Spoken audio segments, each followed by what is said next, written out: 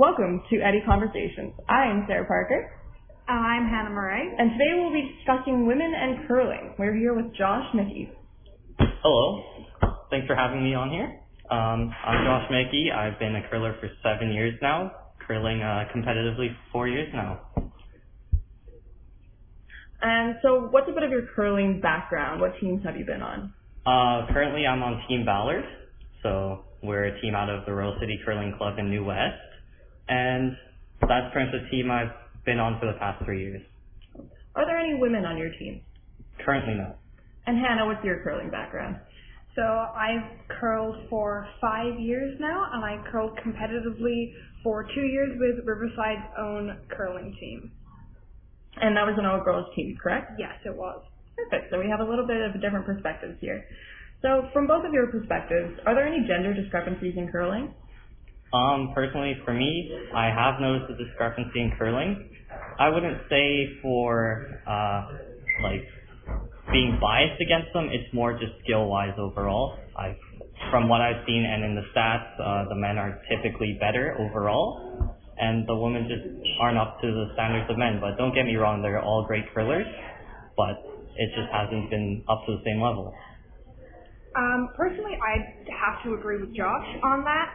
The actual sport of curling itself, such as the rules and the way the game is played, doesn't differ from one gender to another. It is actually the strength of the players that is different in each gender, which is why we have separate teams, right? I curl on a girls' league with a girls' team, whereas Josh would curl on a men's team.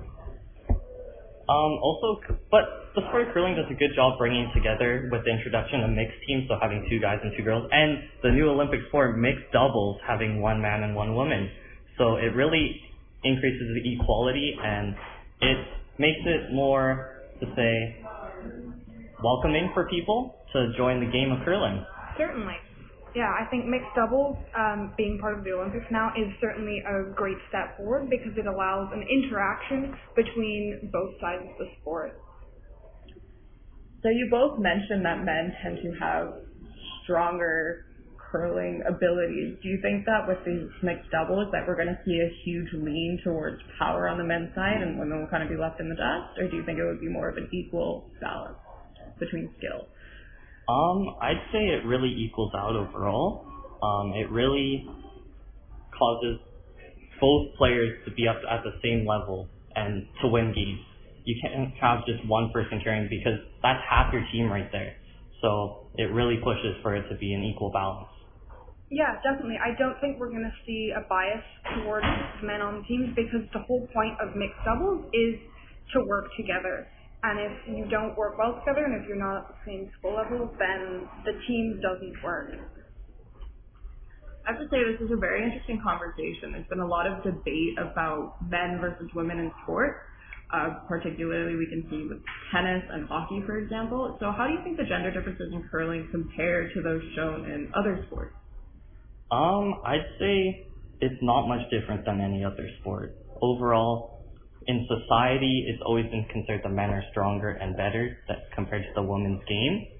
But I think our sport is that much different by introducing these mixed teams and allowing that equality to happen within our sport.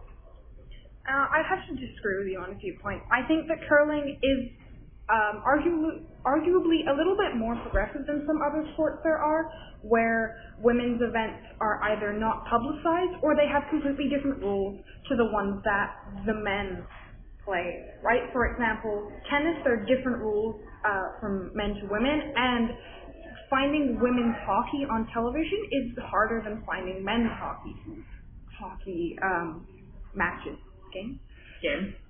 Hockey games.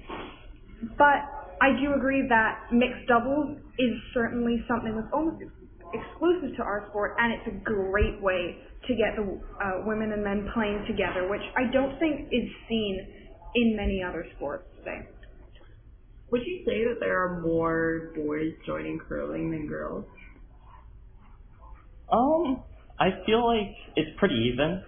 I haven't seen much of a difference in at my level anyway. At the competitive level, there hasn't been much of a difference. We have about the same amount of teams, but it's more about the younger level. That's where I'm unsure. I think I see more guys at the younger level starting up.